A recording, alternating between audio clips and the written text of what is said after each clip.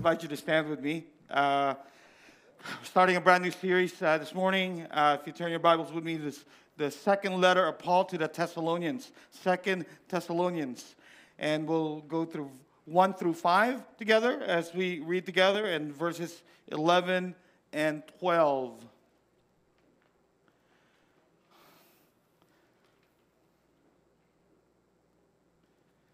Okay, verse 1. Paul, Silvanus, and Timothy, to the church of the Thessalonians, and God our Father and the Lord Jesus Christ. Grace to you and peace from God our Father and the Lord Jesus Christ. We ought always to give thanks to God for you, brothers, as is right, because your faith is growing abundantly, and the love of every one of you for one another is increasing. Therefore, we ourselves boast about you in the churches of God for your steadfastness and faith in all your persecution and in all the affliction that you are enduring. Verse 11 and 12. Verse 11. To this end, we always pray for you that our God may make you worthy of his calling and may fulfill every resolve for good and every work of faith by his power, so that the name of our Lord Jesus may be glorified in you, you and him, according to the grace of our God and the Lord Jesus Christ. Let's pray together. God, I want to say thank you for Christ. We want to thank you, Lord, for what he has done and how he rules and reigns in this world. God, just the thought of being at war with you, God, is humbling now that we are now at peace with you. What a frightening thing, oh Lord, to be at war with you. And yet, Lord, because you wanted peace, you sent your son Christ to die for us and to forgive us of our sins and grant us eternal life. And this morning, God, as we go through this church who was heavily persecuted, who suffered much, we see their steadfastness, we see their endurance, and God, may we portray that same character and attitudes in our lives as we live in this world that is broken and fallen. Even now, Lord, we pray for our president who is suffering from COVID-19. We pray for all others also, Lord, in the world who is suffering from this virus, knowing, oh Lord, that we need to put our faith, God, in you and in you alone. So, Lord, we come to this place, oh Lord, of worship, Lord, to do one thing is to praise your name and to exalt your word, God, and to live it out. So, God, I pray that you hide me behind your cross and they will just see Christ, and they will hear Christ, and they will know Christ. So, Lord, we pray this in your name. Amen. Okay, we've seated. Title of our message this morning is, What Kind of Church Would God Be Proud Of? Taken from 2 Thessalonians. The story of Marley and me is a true story based on a family that live their life caring and loving the world's worst dog, as John Grogan says. The book was released in 2005, but it wasn't until 3 years later that they made a movie out of it. It was about a 97-pound Labrador retriever named Marley, who claimed to be the world's worst dog. He crashed through screen doors with alarming regularity. He went berserk during thunderstorms, destroying everything. He stole food off the dinner table, slobbered constantly, drank from the toilet bowl, ate bath towels, sponges, socks, used tissues, plastic toys, furniture, speaker covers, paychecks, and even an expensive gold necklace. The worst dog ever. I believe we have the second dog worst ever.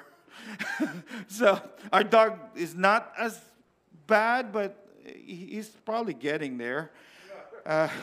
We have bad trainers, we're just bad walkers, and that's just what it is. But Marley was utterly lovable. So how could a master love a dog that had so many bad qualities? Because Marley had some good qualities as well. It reminds us of the church. The church is the same way. We can point out the faults and the problems within any church. We can talk about how there are decisions that we do not agree with, people that frustrate us, things that we have a problem with. But despite all of its imperfection, the church is something that we should love. I didn't know how much I loved the church until we were shut down in March. I didn't know how much we needed the church. I took the church for granted. I didn't realize how important it was for my life. And I started thinking as I was preparing this week is, what if Jesus said, I scratched the idea of having church? How sad would that be? And let me give you a few reasons why I love the church. I love the church because the church is messy. Okay, did you guys hear that? The church is messy. Okay, it is. And the church is God's instrument to repel darkness in the world. The church is people, and I can't give up on people. There are no professionals in the church. My Savior Jesus died to establish the church. The church is not one-size-fits-all formula. And giving up on the church means embrace a church of one, and that's scary. And the church has led the way in meeting the needs of the world. So, absolutely, we have a need for the church. Throughout my life, the church has meant a lot to me, I'm sure for many of you. The church has been very good, very special to me. I think that many of the problems people have with the church is because they fail to see the good that the church has to offer. Over and over, we see problems in the church. The reason is because I'm a problem. And the reason is because you're a problem. And the reason why there's problems in church is because I'm a sinner and you are a sinner. And the reason why there's disunity in church because I caused disunity. But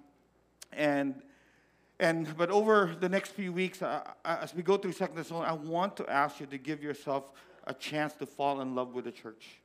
I want you to look beyond the problems and your frustrations, see the church in the way that God sees the church. I believe that when we start to truly, sincerely love the church, it changes the way that we interact and the way we participate. We can talk all day long about what He expects of us and how much we should be doing within the church. But until the people that makes up the church love the church and stand behind its mission, people will not do anything. Sadly, there are many Christians and non-Christians who do not love the church. They show it by rarely attending, rarely giving, rarely doing any real work to help the church. You can say you love the church, but if you love the church, then we must show it through what we choose to do and how we choose to live our lives. And I love the church that Jesus bought with His blood, and I hope that you do too. There is no such a thing as a perfect church. If you find one and you end up joining it, it would not be perfect anymore. Right? So find one, join one, and then they'll kick you out. and the point becomes is that when the world says we're all in it together, actually it's untrue. In the world there's division. Unity can only be found in the Church of Jesus Christ. Because we're bounded by one common denominator, Jesus Christ. And that's what makes this church so special. But let me set up 2 Thessalonians for us as we go through this in the next few weeks. In 2 Thessalonians chapter 1, he introduces to who wrote this letter. See Paul, Silvanus, which is a prophet in the church, and then Timothy, who is Paul's son in the faith, a disciple of Paul. And then they write this letter to the church of Thessalonica. The second letter to the church of Thessalonica begins just like the first letter did. Paul was the lead missionary team that had brought the gospel to the city along with Silas, and who was highly regarded in the church. Moreover, Paul mentions his son in the faith, Timothy. So these three people went to this place and during the second missionary journeys, and we're going to plant a church. So Thessalonica was the capital of the largest city of the Roman province of Macedonia. It actually became its capital later on. The most important highway from Rome to the Orient went through this city.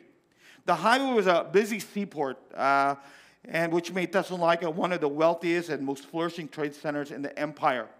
The city was free, meaning it was allowed to self-rule and was exempted from most of the restriction placed by the Roman cities. Acts 17 tells us that Paul and his fellow missionaries planted the church there during his second mission journey while he was in Corinth. So he wrote this letter while he was in Corinth. And this apostle had a special love for this church. The church could be actually outlined this way. Chapter 1 is be encouraged. Chapter 2, stand firm. And chapter 3, work. So this letter could be also outlined this way. In the first chapter, he's talking to discouraged believers who needs pastoral care. And then the second chapter, he's dealing with disturbed believers that needed prophetic caution.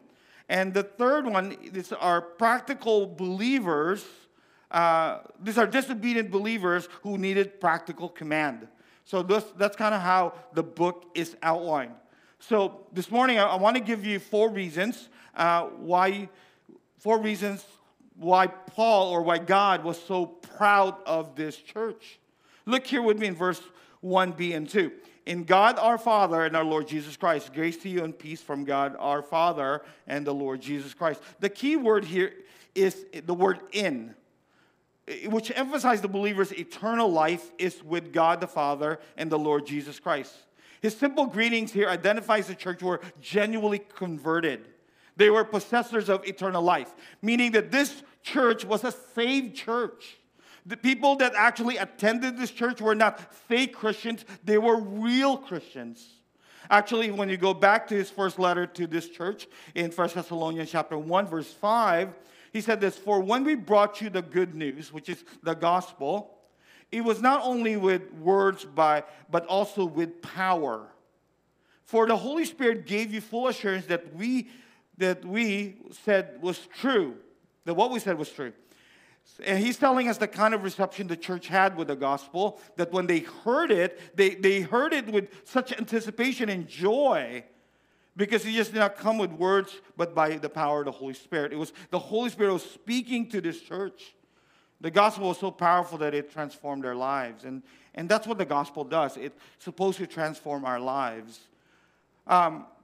In verses 6 through 9, as you continue to read who they are, who the church is, so you receive the message with joy from the Holy Spirit in spite of severe suffering it brought to you. What that means is that when they were getting saved, they were also getting alienated. When they were getting saved, they were getting persecuted. They were suffering for believing in Jesus. These were Christians who just didn't hear the message of the gospel, but they embodied it by saying, whatever will come into my life, I will accept. They were committed. In this way, you imitated both us and the Lord. I love that word, imitated. As a result, you became an example to all believers in Greece throughout both Macedonia and Achaia. And now the word of the Lord is ringing out from you to people everywhere, even beyond Macedonia and Achaia. For wherever we go, we find people telling us about your faith in God. We don't need to tell about it, for they keep talking about the wonderful welcome you gave us and how you turn away from idols to serve a living and true God. Man, when I read passages like this is a church to be proud of, isn't it? Because everywhere people were going, they said, hey, have you heard about that church? Hey, have you heard about that church in Thessalonica? Man, they were awesome people. And even though they were suffering, they didn't care. They were so loving and caring and tender-hearted that their life went through. Life sounded off. They were like a magnifier. They were an amplifier to the world.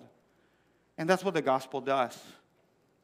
Our lives is just as much as our mouths show the world whether we believe in the God of the Bible. Jesus said in Matthew 18:3, he says, unless you are converted and become like children, you will not enter the kingdom of God, or the kingdom of heaven. I want us to just unpack this just for a moment. Jesus said, unless. This means you must. You must do it. It says, unless you are converted and become like children, you will not enter the kingdom of heaven. See, to be converted as a Christian is to have a change of thinking, a change of belief about who Jesus Christ is. To be changed into a person who is no longer an enemy of God, but a beloved child of God. See, there has to be this transformation. See, when people say, I'm a Christian, and I ask them, how do you know you're a Christian?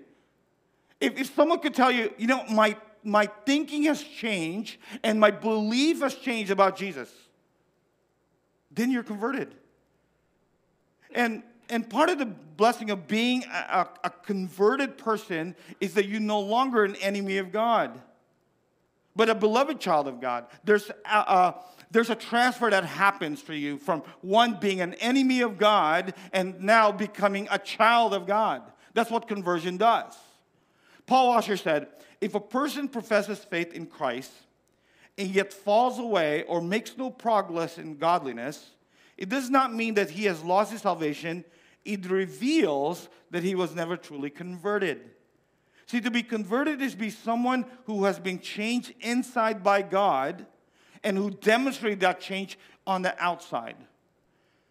It is not enough for us to say, I'm a Christian. Not enough. A Christian is one who shows it. Our faith is not something that we hold in private. It's something that we give in public. But let me warn you, once you declare yourself a Christian to someone, it's game over. They will look at every way to what? They will look at every way to look at your life and say, hey, that's not true. You are not. And it is hard to live up to it because people have different expectations of you. And you might even think, they have no right to expect perfection of me. Actually, they do expect perfection, don't they? Right? God doesn't, but they do. But where do we go from there? We need to be on our toes, and we need to say, you know what? I am not perfect. I will never be. One day I will be, but in this world I will never be. But I will do my best to represent Christ. That's what a Christian is. See, conversion has the idea of changing direction. A radical change in one's life, not a partial change. People often think, I just need to change a little bit. No. It's not a superficial turning or a mere rearranging of one's life or modification of one's behavior. Conversion is not a gradual change that occurs over time, but an immediate one. A genuine conversion occurs deep within one soul of a person. It is a decisive break with the old pattern of sin and embracing this new life, someone with Christ. The biggest jerk in the Bible is the one who wrote this book. His job was to kill Christians. His job was to make Christians suffer. His job was to tear the name of Jesus down. That was his job. But one day, God saved him, and he was converted. And he became one of the most hated men by Christians to the one of the most beloved man in the church. So how could that happen? How could someone who's the biggest jerk in the church, right, become the most beloved man in the church? Conversion. That's what happened to Paul. He was converted. And his conversion, he became not a persecutor of the church, but became the what? Its champion. How does that happen? And it happened immediately. In James chapter 2, verse 14 to 20, when people ask, what is a Christian? Point them to this passage in chapter 2, verse 14 to 20. It says here, what good is it, dear brothers and sisters, if you say you have faith or you say you're a Christian, but don't show it by your action? Can that kind of faith save anyone? Suppose you see a brother or a sister who has no food or clothing, and you say, goodbye, have a good day, stay warm, eat well, but then you don't give that person any food or clothing. What good does that do? So you see, faith by itself isn't enough.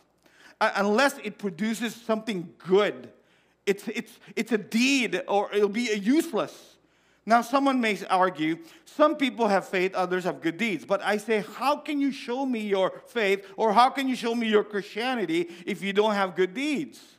I will show you my faith by my good deeds. You say you have faith, for you have believed that there is one God? Good. Good for you. Because you say you have faith. Even the demons believe this, and they tremble in terror. How foolish. Can't you see that faith without good deeds is useless? The world that we live in just wants to look at something real. They just want to look something authentic. They just want to look at something true, because our world is full of false and hypocrisy. And they're looking at you as a Christian to say this, show me something different. Show me that God is really alive. See, when one is truly converted, people will see, people will know that there's a change in that person's life. In 2 Corinthians 5:19, Paul tells us this is why Christ came. It is for this reason for which he died. It was in Christ reconciling the world unto himself. See, conversion is the crying need of every soul. Until one's life is turned from sin to Christ, nothing else matters. You know, I often, living in this world, sometimes we get caught up in it. Don't you? Don't we get caught up into this world? Right? And we think that everything that is really non-essential matters. I'm not saying that it doesn't matter. I'm saying it just matters very little. Because when it's all said and done, when one experienced death, when one experienced suffering, when one experienced a loss, does how much money matters? Does having a big house matters? Does having a nice car matters? Nothing matters. What matters? So the question becomes is, the only thing really that matters is one's relationship with God. Nothing else matters. Nothing else. Paul often would begin his letters with a greeting, grace and peace, and this is so important. Every time you see this, grace and peace, he opens most of his letters this way. Grace is God's unmerited favor given to sinful people. That's God giving you something you don't deserve. That's grace. Peace refers to the result of the grace that Christ made between man and God through the death of his Son on the cross. In 1 Timothy chapter 2, verse 5 through 6, it tells us, for there is one mediator between God and man, that is Christ Jesus. So the question is why we need a mediator, why we need someone to go for us. We need a mediator because of sin. See, there's no way that you and I could save ourselves, so we need someone to be our go-in-between. And that someone is Jesus. And the only reason why he came is so that he can reconcile what was broken in the garden, right? What was broken in the garden to reconcile back to God so that we can have life. See, what happened in the garden, people often say, okay, yeah, they ate of a fruit. No, it's more than that. Absolutely more than that. What they did is that they broke our perfect relationship that God has been trying to restore since Genesis chapter 3. And God is saying, okay, there's no way, no matter what good you do, could ever reconcile you to God, because it's not going to be enough. So I'm going to send my Son so that he can reconcile you to myself. When people ask me, you know what, people are really not that bad, or what does God think of someone who does not believe in Jesus? In Psalm 7:11, if you've never seen it, it's not, it's easy to remember, 7:11, right? We all know what 7:11 is, right? Well, it's easy to remember, because when you see Psalm 7:11, you will see what God thinks of an unbeliever. He says here, God is an honest judge. He is angry with the wicked, with an unbeliever every day. Every single day that someone is not a believer in Christ, God is angry with the wicked. David says that God is constantly angry with unbelievers every day. But in verse 12, he tells us that if a person does not repent, God will sharpen his sword, and he will bend it, and he string his bow. You see that imagery? Right? God said here in verse 12, if a person does not, God will sharpen his sword. He will bend and string his bow. That's judgment. Right? But I'm so glad that it didn't end there. But this passage does mean, though, that God will fight against him. This psalmist expressed and described an important character of God, that he's an honest judge. But he also tells us in Psalms 30, verse 5, if you don't have this memorized, if you are a person who's struggling with sin and you don't think God wants you or love you or like you, I want Psalms chapter 30, verse 5 be a comfort into your heart when it says, for his anger lasts only a moment. Would you say amen with me? Amen. is only for a moment. Isn't that great? Right? But his favor lasts a lifetime. Double amen. Amen? Amen. Right? And then weeping may stay for the night. Rejoicing comes in the morning. Does being a Christian make a difference? Absolutely. He makes all the difference. Because this is us. So if you're struggling with, say, you know what, how come I keep on doing this sin over and over and over? And God says, my anger for that sin only lasts for a moment, but my favor in your life will last forever. Paul then, for the second time, calls God our Father, meaning he is the Father of all believers, shown not only by his sovereign authority, but by his loving care for us. We'll see that this coming Friday when we go to the first part of the Apostles' Creed, that God Almighty. But he also calls Jesus Lord, meaning Master, one who deserves our total commitment and obedience. Number 2, Paul was proud of them because not only were they genuinely converted, number 2, because they were growing in their faith. For look at chapter 1, verse 3 with me. We ought always to give thanks to God for you, brothers, as is right, because your faith is growing abundantly. In today's political correct environment, where we must be so careful to keep from offending others, we might all have to give reports like the 4th grader who wrote about the origins of Thanksgiving. The pilgrims came here seeking freedom of you know what.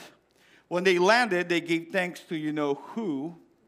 And because of them, we can worship each Sunday if you know where. And when we think about this, they did not fail to give thanks because they know where they came from.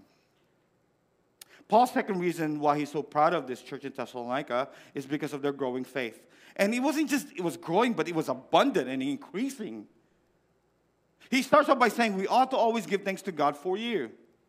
And what made Paul so grateful was that not the size of their church or the size of their building or the size of their budget or their popularity, but their growing faith. When I pray and look at the condition of our church, the one thing I don't fail to do is to give thanks to God for you. It's been a definite change for us as a family because I used to work at home. And then through COVID, my wife works at home. So that means that one of us has to go out, right? And you know who loses in that end, right? So I got moved out. I used to say kicked out, but really moved out. So I was moved out of my office that I've had for, let me say, 12 years, maybe, pretty good. 13, maybe, right? And then it got occupied by a college student and my wife. So I'm no longer permitted in our office. Keep away is the sign. But I get a chance to work here at church, and there's not a day that has gone by that I don't start my day thanking God, not just for who he is, but I'm thanking God for you. And I thank God for you because, not because of anything else that you do, but I thank God because when I see you hunger for his word, and when I see you love other people, and when I see you pray, I thank God always. I was looking back, I received an email this week and about Memorial last Sunday, and you know we were able to, by God's grace, we were able to put a memorial together in 3 days or so.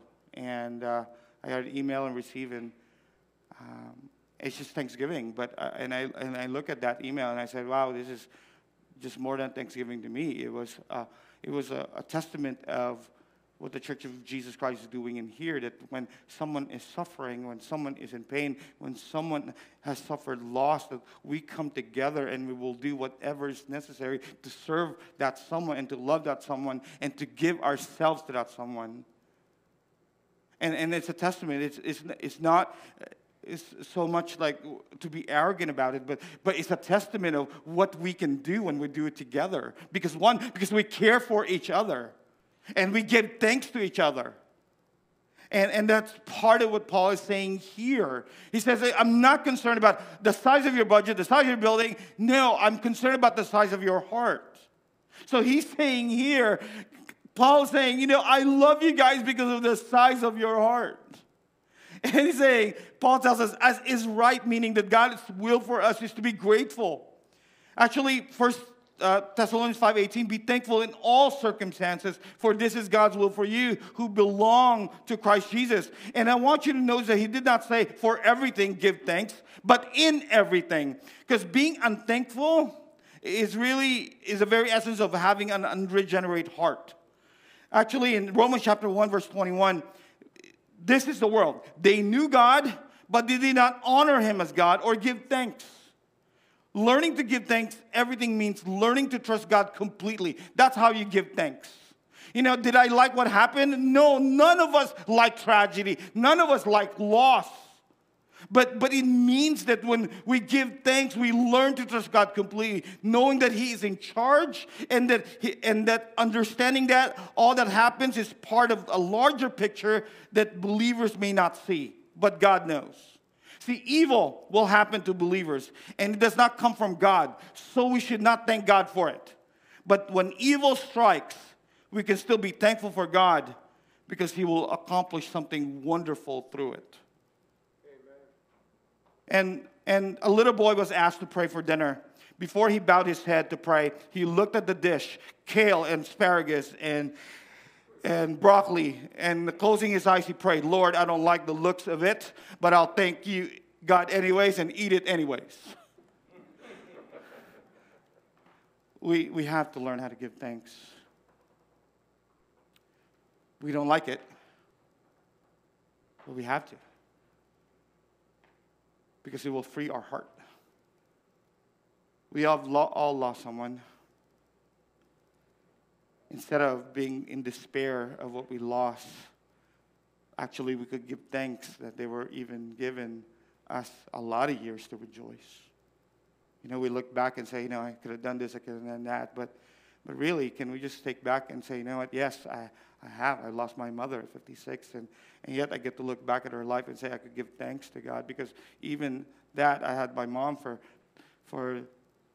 30 or so years, 36 I believe, and then there's some kid right now that they're born and yet their mother has died through childbirth, and yet they didn't even get to experience that, and yet I have so much to be thankful for. And when we stop giving thanks, we stop really living life.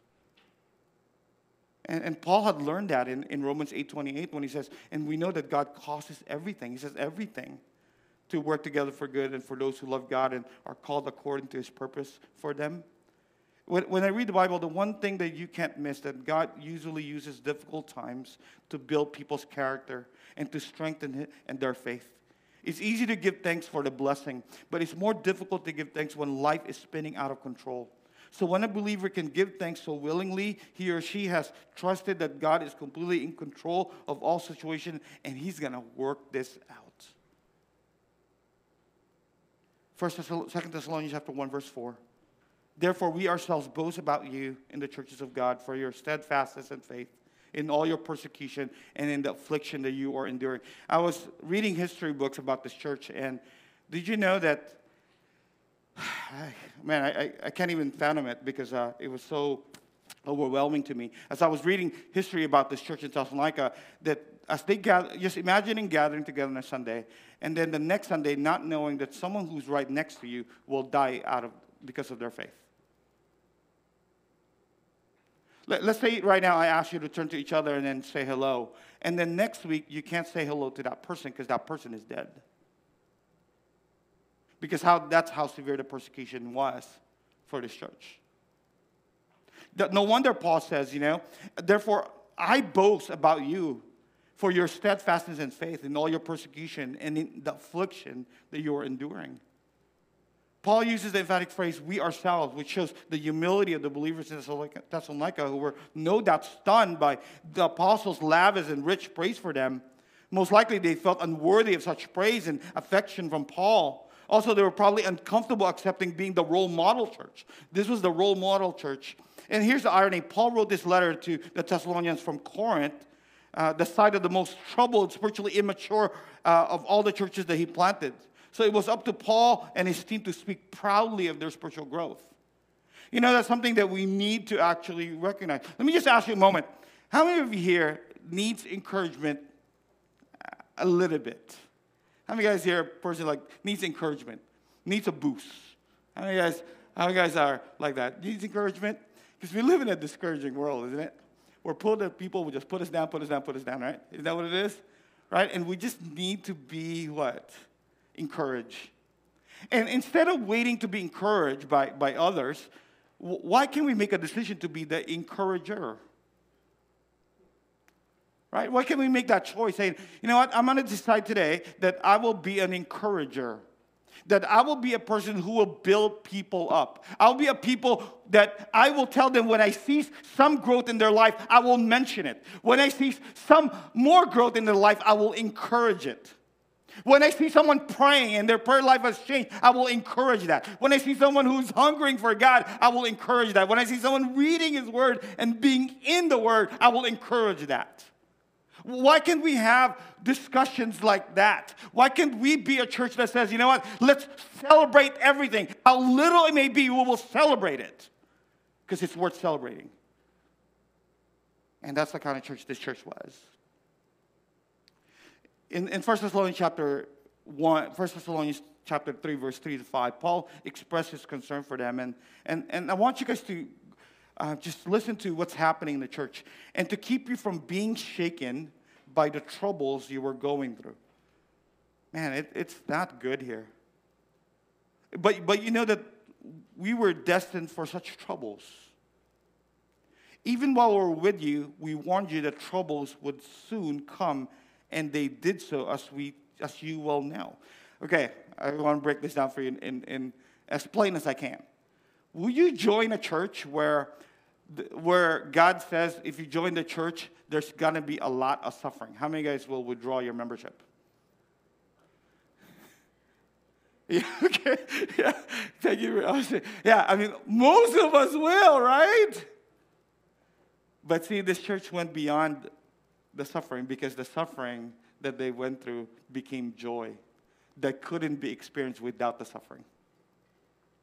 And I want to tell you, this is why when I could bear it no longer, this is Paul, I sent Timothy to you to find out whether your faith was still strong. I was afraid that the tempter, Satan, had gotten the best of you and that our work has been useless. We see his fear that the affliction, the suffering, might cause the believers to lose hope in the midst of persecution. But no, they got stronger through the persecution. They didn't get weaker, they got stronger. Actually, in 1 Timothy 1:3, he said, he prays for their persistence. One of the many blessings of persecution, that it strengthens the believer's faith by driving them to God. Okay, there's a lot in there. I just want to tell you, either suffering will drive you away from God, or suffering will drive you to God. Those are the only results when we go through pain and loss and suffering, is that it will either drive you to God or drive you out of it. And my prayer for you is that when you go through times of trials and tribulations and temptations, drive yourself to God closer. Don't drive yourself out. Go to God. He is your only hope. Since the death of Jesus Christ 2,000 years ago, 43 million Christians have become martyrs for Christ. Over 50% of this were in the last century alone. More than 200 million Christians face persecution each day. 6% of whom are children. Each month, 322 people are killed for their faith in Jesus Christ. 214 churches destroyed or burned down. 722 forms of violence committed. That's what happens in the church today. So the apostle here praises them for their steadfastness in faith in all the persecution and in affliction that you are enduring. He used the Greek word hupomone, which is not resigned or stoic, but they were patient and they were courageous. They were enduring trouble. He was boasting that in the face of persecution from the unbelieving world and the general affliction that resulted from the fall, these Christians in the church had the proper perspective of suffering. Jesus in John 16:33 that in me you may have peace. I love that. What does the world hunger now more than anything? Peace. Don't we? Is that what we hunger? Peace? See, in the world, you will have tribulation. That's given to you. But I want you to take heart, Jesus said. I have overcome the world. And the implication of that is you will overcome the world. But in me, you may have peace. Only in me. Apart from me, you are war. In a war. And then in verse 5b, for which you are also suffering, present tense. And the Thessalonians' faith had grown not only despite the persecution they were undergoing, but also because of it. See, persecution destroys false faith. One of the best paradigms to explain the importance of perseverance in the face of trials is Jesus' parable of the sower and the seed in Matthew, also in Mark, also mentioned here. Mark described a sower who sows seed in 4 types of soil or ground. 3 of the areas where the seed lands produce no fruit. The walking path, the rocky ground, and the thorns. Only 1 area produces fruit because it's from a good soil. Jesus then explains to his disciples in verses 19 to 23, the seed that fell on the footpath represents those who hear the message about the kingdom and don't understand it. Then the evil one comes and snatches away the seed that was planted in their hearts. See, people in the church, people go to church or watch the church every single Sunday, and they hear something good about the gospel. They hear something good about Jesus, and then they go, oh, I don't understand. Meaning they don't go anymore to explore anything anymore. And so what happens is the evil one that comes in and snatches whatever seed the Word of God planted in that person's heart. Then the seed on the rocky soil represent those who hear the message and immediately receive it with joy. Man, I'm all in it. I'm all in it. But since they don't have deep roots, they don't last long. They fall away as soon as they have problems or are persecuted for believing God's word. The seed that fell among the thorns represent those who hear God's word, but all too quickly, the message is crowded out by the worries of this life and the lure of wealth, so no fruit is produced. The seed that fell on the good soil represents those who truly hear and understand God's word and produce a harvest of 30, 60, and even 100 times as much as has been planted. This is what the church looks like. People in the church falls into this 4 different seeds. You're here and you're hearing me and you're hearing me preaching from the word of God, and you either say, you know what, I understand it. And then there's people saying, you know what, oh, I get it. I do it with joy. And you immediately accept it, and then something happens in life. Tragedies happens in life, and it rocks your faith. And then slowly you'll just fall away. And then there's another type of Christian saying, oh, I get it. I love God's word. I love Jesus. And then the attraction of the riches of the world gets in your head. Man, I have all this money. I have all this stuff. I have all this. And then your faith falls away. But a Christian is someone that no matter what happens in life, no matter what circumstances happens in life, no matter what, you will believe in God, that He's the only one who will give you peace. On January 9, 1985, a pastor of Bulgaria named Christo Kulusev was arrested and put in jail. His crime was preaching in his church. He immediately began to share Christ while he was in prison. He had a trial. It was a mockery of justice, and he was sentenced to 8 months. He did his 8 months, got out, wrote these words. Both prisoners and jailers asked many questions, and we had a more fruitful ministry there than we could have ever expected in the church. God was better served by our presence in prison than if we had been free. So he committed another crime of preaching to the streets, and he spent the rest of his life until he died in prison. And stories have circulated that in his 23 years in prison, that 9,600 people came to Christ by being in prison. He said, I'm a better pastor in prison. That was his testimony, right? And And Satan has two lines of attack. First, he tries to keep you from becoming Christians. Then if you stop here, he tries to keep from being active and useful as Christians through persecution. Sadly, many have started the Christian life with blazing speed, wanting to teach and serve, but eventually drifted away from the church. Completely turned away because of these issues. See, it's not how one starts, but it's how one finishes. Reason number 3, for their love for one another. Look at verse 3b. And the love of every one of you for one another is increasing. Again, this is one of the things I give thanks to the Lord, is because one thing that we are not, we don't have a big budget. We don't have a big building. We don't have anything big. You know? Everything that we have is small. Okay, if we're known for something, small. Okay, small. We're not big of anything. We have nothing big, and you know we just don't. But one thing is true about this church, and you could call me a liar. I give you permission to do that right now. If I wouldn't say that one thing that we are not. We might be small in everything else, but we're not small in our love. That's what we're not. Okay, a lot of people will have big things. I'd rather have them have their big things, and I'll take our big hearts. That's something that what we have here in this church, how small we are, is that we're learning each day to love one another. I mean, how could you not love the guy who does announcements? You know, can you imagine that? That is love. I mean, you know, I look at Natalie and she's squirming, and I said, that is love. You know, she didn't move another chair. She actually got closer. That's love. You know, and what we see here though is that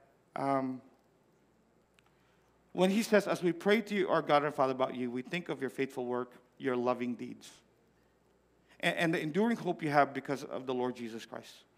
Their faith in God was being evidenced by their love for each other. In the life of the church, you see true Christian minister motivated by their love for others.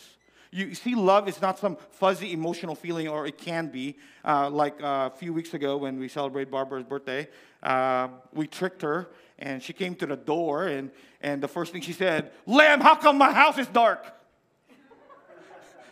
And then we all popped in, and surprise! And then there was no words of saying, "Hello, everyone. Thank you." No, there was no words. She's like, and I'm like this. Barbara, you okay? You okay? I go, are you glad we're here, or you're crying that we're here? I don't want to know. Right? But that was just a memory of Christian love. Man, we would love to celebrate each other's birthday. Wouldn't it be great? Because that's how we could express the love we have for each other. Last night we got to celebrate another one. You know, I don't know if there's much love there, because they know I don't eat raw foods, and they serve raw foods, right? But they enjoy it. I have nothing against it. You know, I used to have it in my dreams, but no more. But I was with Dong, and there was no complaint in his face. Everything that was brought to him, he ate. That was a man of joy, right? I mean, because it was just one of our elders here who just said, you know what, I love my brother, and I want to celebrate him, and I want to invite him to home, and I want to just love him. I just want to love him. And what if, I'm just going to ask you guys this, what if we could just stop for a moment and just say, you know what, can I just decide to love someone? Regardless of what I feel, or what he is or what she is, doesn't matter. I'm just going to love. I'm just going to choose it. Do you know how your life will be so fulfilling because of that? Right? We are so good at complaining. We are so great at complaining. Right? How about we become so good at loving? How about if we could turn our complaints and all of that to loving? What would that look like?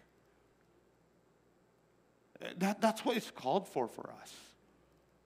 This church, in the midst of their suffering, they was like, in the midst of their suffering, they were loving each other. It is so hard to love when you're suffering, but not this church. This church, instead of complaining about what's happened in their life, they start loving other people and being fulfilled in that way. And I hope I don't have the time to unpack most of this, but it's just so awesome. But let me tell you this about this elderly lady, okay? An elderly lady was amazed at how nice a young man was next door. She had a hard of hearing, so every day he would help her gather things from her car and help her in her yard. One day, the old lady finally asked the young man, "Son, how did you become such a fine young man?" He replied, "Well, when I was a boy, I was dragged to church." Right? Then the old lady didn't say, she didn't hear church, she just says, drug. Not drag, but drug. And then so the old lady was shocked. "I can't believe that you're in drugs." And then, "Ma'am, it's true," the young man said. "My parents drugged me to church on Sunday morning, dragged me to church on Sunday night, and dragged me to church on Wednesday night." I go, the lady said, "Your parents drag you to a drug center?" No! Because that's how church makes a difference. When we get dragged into church, we get to really what? Exemplify love. This is the only place that we could exercise love, isn't it? Right? And we want this to be transformed in our life, in our family, in our homes. But this is where love is. And Jesus said, what's love? Put somebody's interests over yours. Look at somebody's life and say, how could I make that person's life better than mine? That's love. How could I take a back seat and for that person to have the front seat? That's love. 1 Corinthians chapter 13 is the love chapter. Many people have used this. I was not saved yet, but I really loved 1 Corinthians 13. And I was in high school. And I liked this girl. And I said, I'm going to write her a poem. Right? And she was a Christian. So I wrote this poem. Hey, I wrote this just specifically for you. You know, love is patient, love is kind. Right? So I list all that. And then she got back to me and she said, hey, I know you didn't write this because I read this in my Bible. So that didn't fly out. But when we think about 1 Corinthians 13, when it says love is patient, many of us struggle with patience, but this verse encourages us to be patient. To remember that love in and of itself is patience. Love is kind, means it frequently to love neighbors more than ourselves, to help strangers, to live out kindness. Love isn't boastful or prideful. Love isn't self-seeking. Love doesn't get angry. Love doesn't keep a record of wrong. Love rejoices with truth. Love always protects. Love hopes and perseveres. And let me give you 5 things about love, if you're taking notes. Love by being relational. Love others oftentimes requires getting to know them by neighborly, by saying hello and building relationship with those around you. Whether this means conversing with neighbors, coworkers, or others in and outside of your circle. Being relational is often the first step. After all, how can you know of the needs of those around you if you aren't interacting with them? Also consider being a listening ear for those who need one. Number 2, love is being always a helping hand. Pay close attention to those around you. If there's anyone in need. Perhaps there's an elderly neighbor who needs a lawn mowed, or maybe there's someone who's struggling with getting a yard work done. Sometimes loving your neighbor as you love yourself means going out of your way to show simple acts of kindness and compassion. Love is by stepping up to the plate when someone is struggling. When unexpected circumstance falls on our neighbor, be the hands and feet of Jesus. When illness or chaos strikes, consider making a meal for the afflicted. If there are transportation needs, offer to volunteer your services. Not only does it help in a practical sense when people volunteer to take action, but it shows true friendships. Number 4, love by lifting them up in prayer. Another way to love your neighbor as you love yourself is to lift him up in prayer. Number 5, this is probably the hardest one. Love by forgiving. Love by forgiving. Forgiveness can be difficult, but with God's help, anything's possible. What better way to show the Lord's love for humanity than to exhibit forgiveness He has given to all humanity? It's been said that it takes a strong person to say sorry and an even stronger person to forgive. Number 4, reason number 4, for their prayer life. To this end, we always pray for you. This was a praying church. And when you look at this passage, Paul had one prayer for them, that they will walk in a manner worthy of the calling to which they have been called. You know, I actually started praying for you in this manner. I used to pray for you for a lot of things, but I kind of consolidated that to just this one prayer. Because I think it completes everything else that we pray for. The one thing that we're going to pray for is that we could pray for each other's walk, that our walk in Christ, that our life matches the way that Christ walked, that Christ lived. If we could just pray for that for each other, man, can you imagine what God could start doing in our lives? You know, if there's one thing I could ask you to pray for me, is pray that I will walk worthy of this calling. Pray for me that I will walk as Jesus walked, that I will talk as Jesus walked, I will act like Jesus acts. That's my only thing that I'm asking you to pray for. And if there's something that you could ask someone to pray for, is ask them to pray for your walk in Christ. And I love this because God says that when we pray, that it's God who's going to work in us to will and to act according to His good purpose, according to Philippians 2:13. So, just in closing, I want to invite you this coming Wednesday as we pray online virtually at 8:05, and our theme for this coming week is God Almighty. So let me conclude by this. This is my church. It's composed of people just like me. It will be friendly if I am. It will do great work if I work. It will make generous gifts to many causes if I'm generous. It will bring others into its fellowship if I bring them. Its seats will be filled if I fill them. It will be a church of loyalty and love, of faith and service. If he who makes it what it is am filled with this, therefore with God's help, I dedicate myself to the task of being all these things I want my church to be. And that's the church that God will be proud of.